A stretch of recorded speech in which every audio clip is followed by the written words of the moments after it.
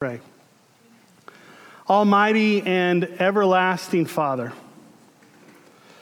you govern all things both in heaven and on earth. And so we ask, mercifully, hear the prayers of your people, and in our time, grant us your peace and provision. Through Jesus Christ our Lord, who lives and reigns with you and the Holy Spirit, one God, forever and ever. Amen. Amen. Please be seated. So we have, many of us have been at the winter conference this last week in Dallas, and among all of the many wonderful things that happened up there, one of them was I got to see and hang out with my friend Bishop Todd Atkinson, and Todd and I have this little thing that when we see each other, we give each other a gift, and he brought me this really amazing beard oil, and so I'm wearing it this morning. And I got to tell you, man, I smell good. I smell like the Canadian Rockies. I smell like a Canadian mountain man. And I just love how I smell this morning. And as I was reflecting on that, I remember what Paul says to the church in Corinth, his second letter to the Corinthians, chapter 2, verse 14 and 15. Thanks be to God, who uses us to spread the aroma of the knowledge of him everywhere, for we are to God the pleasing aroma of Christ. And I'm reminded this morning of how good we smell to the Lord because of who we are in Christ, and that our life is meant to be a life of worship, a life of prayer, and as we live, our lives and our prayers rise to God like incense, and it makes him smile. It makes him smile. This morning, we turn to John chapter 16, verses 23 and 24. If you want to open your Bibles, I want to encourage you to open your Bibles to John chapter 16, verses 23 and 24. We're in the season of Epiphany, and Epiphany is all about knowing Christ and making him known. And one of the greatest ways that we know Christ is through prayer. And one of the greatest ways that we make Christ known is through prayer. And so Jesus has just talked about how the Holy Spirit is not going to leave his disciples as orphans. He's not going to give up on them. He's not going to abandon them. Yes, he's going away, but he is sending the Holy Spirit to convey the very presence of God, to help them continue to know God and to make God known, even though Jesus is going away. And so here are the disciples. Can you imagine what they're thinking? Okay, Jesus is leaving. He says he's about to be handed over to suffering and death. He's not going to be here anymore. He's been talking about the Holy Spirit, not written on tablets, but like in our hearts, filling us, occupying us with the very presence of God. But really, I don't want Jesus to leave. I mean, it sounds great, but I really love Jesus. I really appreciate being around him for the last 3 years. And Jesus knows this. He knows he's about to be handed over to suffering and death. He knows the disciples have questions. They've been asking him a lot of good questions for the previous 3 years, and he knows that they've got more. He knows that the disciples have needs. He's been meeting need after need after need, physically, emotionally, spiritually, for the past 3 years, and yet he knows the disciples have more needs. He knows the disciples have grown to appreciate this intimate personal relationship with him. And he knows that's not going away, but he knows they're a little bit afraid. And so he teaches on what's next for them. Jesus says this to his disciples. At that time, what time is he talking about? When I die for the sins of the world, and on the third day, rise again. Okay, at that time, you won't need to ask me for anything. Up until now, you've been asking me all your questions. You've been bringing me all your needs. But once I die for the sins of the world, and once I am raised for the glory of the Father, you won't need to ask me anything. What does Jesus say? I tell you the truth. I'm not messing around here. Like, this is real. This is legit, y'all. You will ask the Father directly. And he will grant your request because you use my name. You haven't done this before. Y'all, I know it's weird. This is new. You don't have any experience in this. You haven't done this before, but hey, just ask using my name and you will receive. And you're not just going to receive whatever you ask in my name. You're also going to have what? Abundant joy. Now, how cool is that? Jesus is teaching about the nature of prayer. He's teaching about the privilege of prayer. He's letting us know that there's some conditions to prayer, but he's teaching about what our motives should be when we pray and the result of prayer, which is joy. And I want us to unpack his word and lean into his presence with us this morning and grow as the people of Jesus, the people who are a people of prayer. First, Jesus talks about the nature of prayer. And the nature of prayer is asking. That's the nature of prayer. It's all about asking. He uses the word ask 4 times in 4 sentences. He's emphasizing it. Prayer is meant to be simple. It's meant to be relational. It's meant to be conversational. It's about asking the Father. So here's what Jesus is doing. He's lifting prayer out of the realm of mystery, out of the ethereal religiosity that had been so prevalent in his day.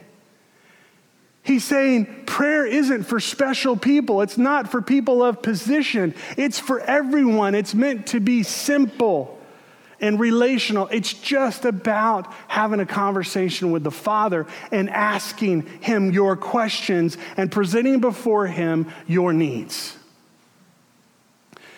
He's telling the disciples, just like you've been talking with me and asking me questions for the last 3 years, so now, after I die and rise again, you'll be talking with God the Father and asking him questions and asking him to supply for your needs in my name. Now, I first learned to pray my first year in seminary. I wish that I hadn't waited that long or been that old before I learned how to pray. But the reality is that learning how to pray is learning how to talk. And when we're little, we don't just magically learn how to talk. We learn how to talk because people older than us are talking around us and helping us learn words, put them together, and make sentences. So my kids didn't learn how to talk right out of the room. They just had their parents and their siblings help them learn how to talk. The same is true with prayer. So I didn't know how to pray. And there's no shame in that. There's no condemnation in that. But my friend Martin discovered that I didn't know how to pray. And very graciously and very kindly, about the second week into seminary, he invited me to start going to the chapel with him every evening. So we got out of the library around 10 o'clock, and we walked down to the chapel by 10:15 or 10:30. The lights were on. It was open all night. Nobody was there except for us. And we would walk down the aisle, and we would go to the table, and Martin would either kneel or lay face down or lay on his back, and I thought that was a little weird until I tried it. And laying on your back in the presence of God is a really beautiful thing. And Martin just started speaking to the Father. And he started speaking to the Father like he knew the Father. Like his heavenly Father was like a real person, like his dad, like someone he knew and loved, and like someone who really knew him, and like he'd been talking to him all the time. And so as Martin began to pray, he would then say, okay, now Matt, you pray a little bit.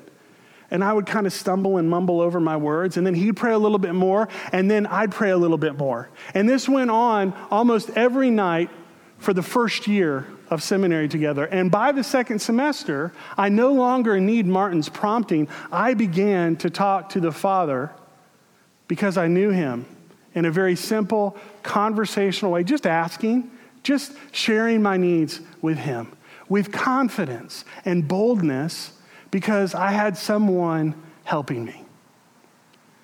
And what Jesus has previously said is, I'm sending you a helper. And the Holy Spirit is going to teach you. And so I wonder for us today, how many of you want to grow in praying to the Father? There's no condemnation for you. There's no shame if you've never had anybody come alongside you and help you speak out loud and pray to the Father. This is such a wonderful thing. And there are people in our family who know how to talk to God in a very simple, easy way. And there are people in our family that are just getting started in their talking. And so here's the thing, as the Spirit leads you, the people who know and are comfortable and confident talking to the Father need to get with the people who are trying to grow and get comfortable talking to the Father, and we need to pray together. So whichever one you are, find someone that's different than you and get together and begin to pray so that we all learn how to talk with our Father in heaven, asking and receiving. Talking to the Father in heaven is simple. Asking him to answer our questions and meet our needs is normal. It's not weird. That's normal. Jesus not only taught it, he did it. His people not only teach it, they do it. Let's be a people of prayer in the image of Christ. The nature of prayer is asking, but Jesus also teaches us that prayer is a privilege. And the privilege of prayer has to do with access. Here's what he's saying. Because we know Jesus, we have access to the Father. In the book, God's River, theologian and preacher Donald Barnhouse tells a great story. He says, following the Civil War, a dejected Confederate soldier was sitting outside the grounds of the White House. And a young boy approached him and inquired, "Why are you so sad?" And the soldier began to talk and began to share and began to relate how he had repeatedly tried to go talk to President Lincoln. He wanted to tell him how unjustly he had been treated and how the lands that he rightfully had been taken away from him. And on each occasion, when he attempted to enter the White House, the guards stepped in front of the door and slung their arms and bayonets across the entrance of the door and barred him from going in. And he was really sad and hurting, and he just wanted to talk to the president, but he kept getting turned away. And so hearing this, the boy motioned to the old soldier to follow him. And when they approached the entrance of the White House, the guards came to attention, stepped back, and opened the door for the boy, who walked into the White House, and he was followed by this old soldier. And the boy proceeded to the library where the president was resting, and he introduced this soldier to his dad. The boy was Tad Lincoln. And the soldier gained an audience with the president because of the president's son. Now, the point is this.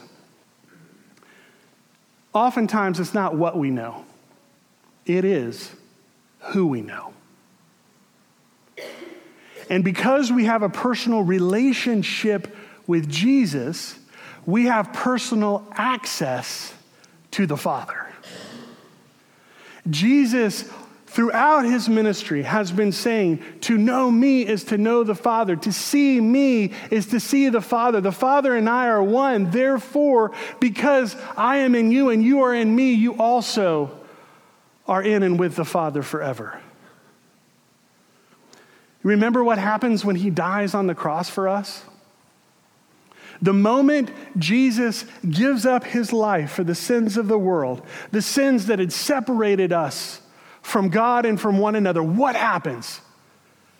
The veil of the temple is torn. The curtain is ripped in two. That veil, that curtain that had barred access to the Ark of the Covenant, the Holy of Holies, the presence of God for everyone except for one person one time a year. The high priest, someone special, someone set apart, one person, one time a year. And now there is no more veil. There is no more curtain. Why? Because in his great love and mercy, Jesus has gone before us into the Holy of Holies. And not only that, he's brought us with him. He has made the way for us to have access to the Father, to stand in the presence of the Father without blemish, without stain, holy and pleasing in God's sight. We have been made worthy to stand in the presence of our Father, to ask, to receive, because we have a new identity in Jesus. That's what he does. That's the privilege of prayer. It's about our access into the throne room of God's grace. Jesus also talks about not just asking and not just about access, but he says, there are some conditions on this. There are some parameters and some boundaries that I want to make clear to you. And what he says is that the condition of prayer is by his merit. It's not because of who we are or because of what we've done or because we have something to give. It's because of who Jesus is, what he has done, and that he's given it all to us.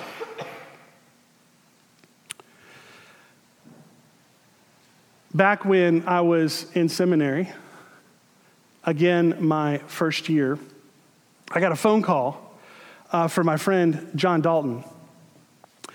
My family has known John and Margaret Dalton and their two boys ever since I can remember. Starting when I was like in third grade, we shared a lake house with them out on Inks Lake, and our families would see each other often, and our families kind of grew up out at Inks Lake together.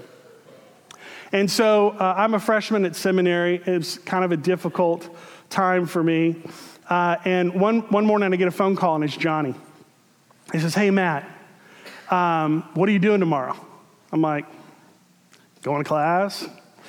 And he said, "Well, I want you to go to the National Prayer Breakfast with me." And I said, "Oh, cool. What's the National Prayer Breakfast?" I'd never heard of it.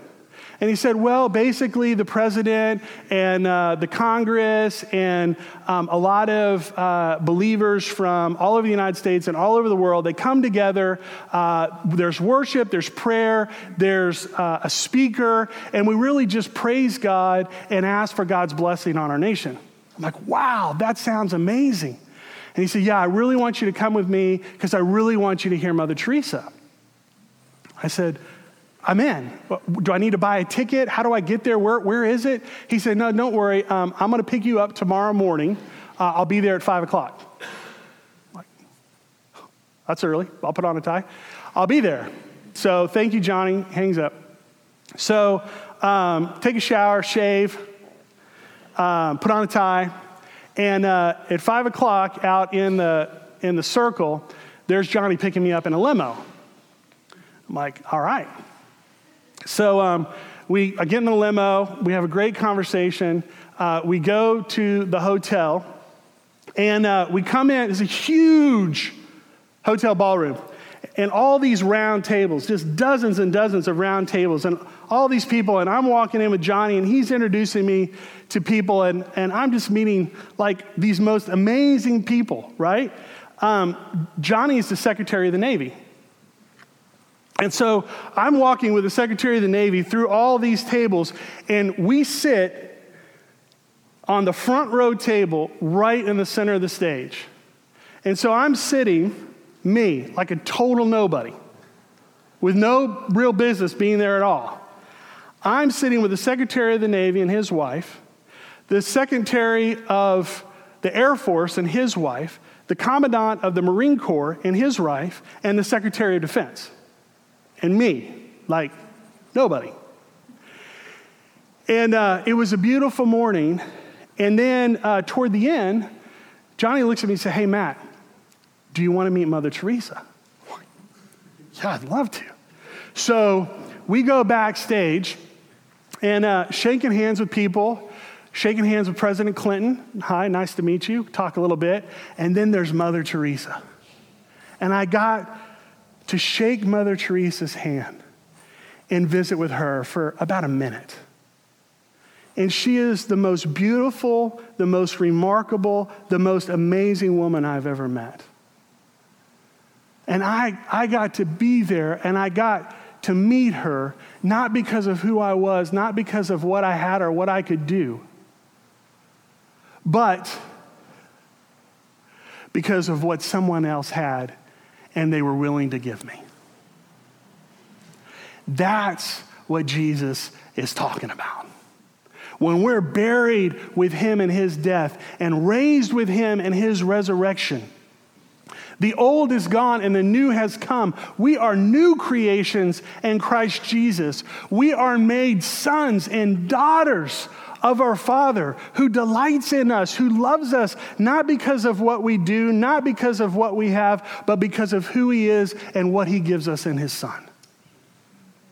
And we have access to the Father. And as heirs of the kingdom, unlimited access to all of the spiritual resources in heaven. That is so good. Now, for you left-brainers, let me use a little bit more concrete example. Suppose I have a check in my hand, and I go to the bank with that check. That check's made out to me. It's for a lot of money. And that check is from and signed by Bill Gates, the wealthiest person in America with a net worth of $89 billion. I consulted the Google, and that's what Forbes magazine told me. Now, if he signed his name to that check to me, and there's sufficient funds in his bank account, which I'm pretty sure there are, that check's going to be honored because of his name and his funds.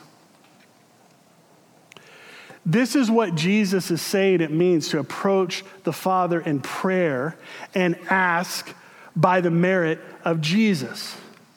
It's like having a check from the bank of heaven made out to us, signed by Jesus. Anybody wants this, you're welcome to have it. But here's the truth. We've got nothing deposited in heaven. We do not have any credit there. If we go to the Father in our own name, we're going to get absolutely nothing. But if we go in the name of Jesus, there's a different outcome. Because Jesus has granted us the privilege of going to the Father's spiritual bank account with his name on us, with his name on our prayers. And so we ask the Father in Jesus' name, and when we do, we can be confident that our prayers will be honored to every extent, because Jesus' name is always honored in heaven, and his resources are limitless. That's what Jesus is saying. When you ask the Father in my name, it will be given to you. Now, here's the key. The key is to pray in alignment with God's desires and with God's motives. Okay? So the privilege of prayer, which is all about access, and the condition of prayer, which is by his desire, also has motives that come with it. The motive of prayer that Jesus teaches us to have is to pray like he would. So I want to be really clear about this, okay? Because there's a lot of confusion. In fact, there's a lot of false teaching in the church today around this subject. So I want to be really clear what Jesus is saying. Praying in Jesus' name is not a magic word that somehow gets us whatever we want. Praying in Jesus' name is not some kind of secret formula that enables us to have all of our selfish desires. That is not true. What Jesus is saying is that praying in his name is to pray in line with his mind. We have the mind of Christ, and the Holy Spirit sets our mind on things that are good and holy and praiseworthy and true. To pray in Jesus' name is to pray in a manner that's consistent with his character. He's taken away our heart of stone and given us a heart of flesh. We are new creations being conformed to the image of likeness of God. To pray in Jesus' name is to pray as Jesus would under identical circumstances. That's what Jesus is talking about. And it's not the first time that he's taught on prayer in this way. You remember what he says in Luke 11? He talks about how a father gives good gifts to his children who ask. I experience this on a daily basis, right? When my kids come to me and they ask for something that is good, that's healthy, that's positive for them, that's good for their learning, that's good for their character, that's good for their life, that provides something for them that they need, and they're asking me to meet that need, how do you think I respond? Absolutely. Yes, here it is. Or absolutely, yes, give me just a moment to go get that for you. Now, what happens when my kids ask me for something that's not healthy, that's not good for them, that's coming out of their whiny, selfish desires, and is all about them? Hey, thank you so much for coming and asking that, but I love you too much to give that to you. I have your best interest at heart, and I'm saying no. I love you enough to say no on this one. Now, let me help you understand what would be better to ask for in this situation. Now, that's what I do. Not perfectly, like my Father in heaven, but that's what I do. So that's what Jesus is talking about in Luke 11 when he says, you fathers, if your children ask for a fish, do you give them a snake instead? And all the disciples go, no! And he says, or if they ask for an egg, do you give them a scorpion? And all the disciples go, of course not. So if you imperfect, sinful people know how to give good gifts to your children, how much more will Heavenly Father know how to give gifts to his children who ask? And specifically in Luke, what does he say? The Holy Spirit. He will give the Holy Spirit to those who ask because the Holy Spirit is the greatest gift that the Father can give. And it's the one gift that the Father always says yes to every time, no matter what. The Father loves to give good gifts to his children who ask. And it's interesting because we all struggle with this. We all struggle with this. The early church struggled with this. In fact, it's what the Apostle James reemphasizes to the early church when they're struggling with unanswered prayer. It's what he says in James chapter 4, verse 3. When you ask, you don't receive because you ask with the wrong motives, that you may spend what you get on your pleasures. He's saying you don't have the right motive. Your mind is not set on the things of God. Your heart is not asking for the things that God would ask for. You're not praying in a manner consistent with who you are in Christ and who Christ is with you. So the motive of prayer is with his desires. To ask in anyone's name means to ask as though you were that person. And that means we're to ask for what Jesus would want and what Jesus is after, not for our own selfish desires. And finally, Jesus turns to the result of prayer, which is joy. God's glory and our joy. Jesus says you will ask the Father directly, and he will grant your request because you use my name. So ask, using my name, and you will receive. And you'll not only receive, you will have abundant joy. The Father loves to provide for us. He loves to give us good things because he's a good Father. And his goodness towards us, his provision towards us, has nothing to do with us proving our worth. It has everything to do with him proving his goodness. And the Father loves to demonstrate his goodness and his provision in our lives. And when he does, he trusts us to honor him with the results. He gives for our good and his glory. Let me try and break that down and how that might work. Over the last couple of years, there have been several people that God has brought across our path at Grace Northridge. People who God is working in their lives and has given them particular gifts and who have particular needs that intersect with who we are and what we can give and what we need.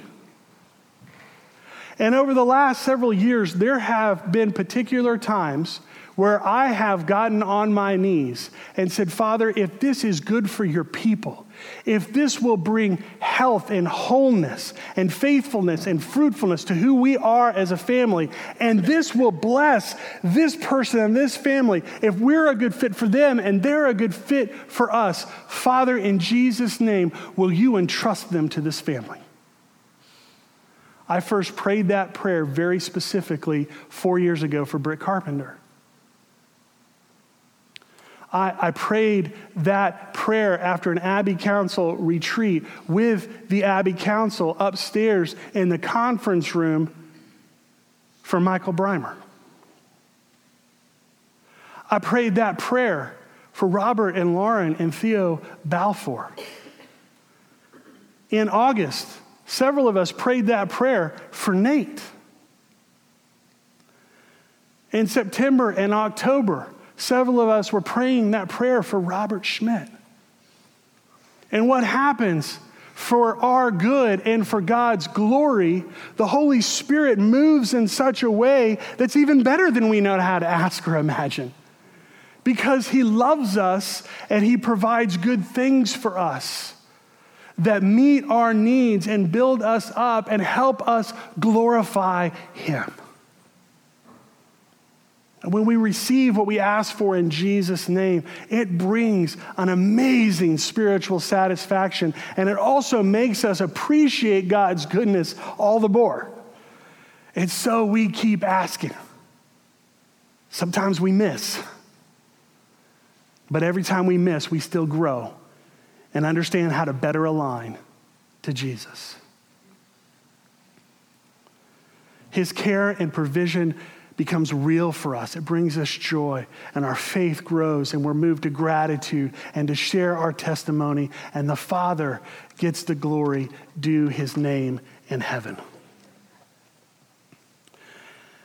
Ask the Father directly, and he will grant your request because you use my name. Ask using my name, and you will receive, and you will have abundant joy. Now, here's the thing. What are you asking for this morning? As we come to the Father through Jesus, participating in the fellowship of the Holy Spirit, taking the bread and the wine, reminding us of who we are because of who Christ is. What is it that you're asking in Jesus' name? Some of you are asking for healing this morning. You need physical healing and you're afraid, and you're asking that the love of God displaces your fear, and that the hand of God brings you perfect wellness. Some of you are covered in shame and guilt this morning, and you're wrestling with unforgiveness. And the invitation is to come to Jesus where there is no condemnation, where your guilt has been removed, where you have been clothed in righteousness, and where there is forgiveness and ample love to forgive someone else. Some of you are struggling with your career, with your job. Some of you are struggling with needing more financial provision. As a family, we're asking, Lord, what do you want to do more of this year, and how do we participate with you in that? Lord, we're lacking the financial resources to do what you've called us to do. We're asking that you would provide in abundance for your people so that we can do more this year, not less. We're asking for you to be true to your word, that you're raising up new leaders with new gifts for a new season of influence throughout this city. What are you asking the Lord for this morning? Ask the Father directly. Don't beat around the bush. Directly. And he will grant your request because you use the name of Jesus. Ask using my name, and you will receive, and you will have abundant joy. Amen.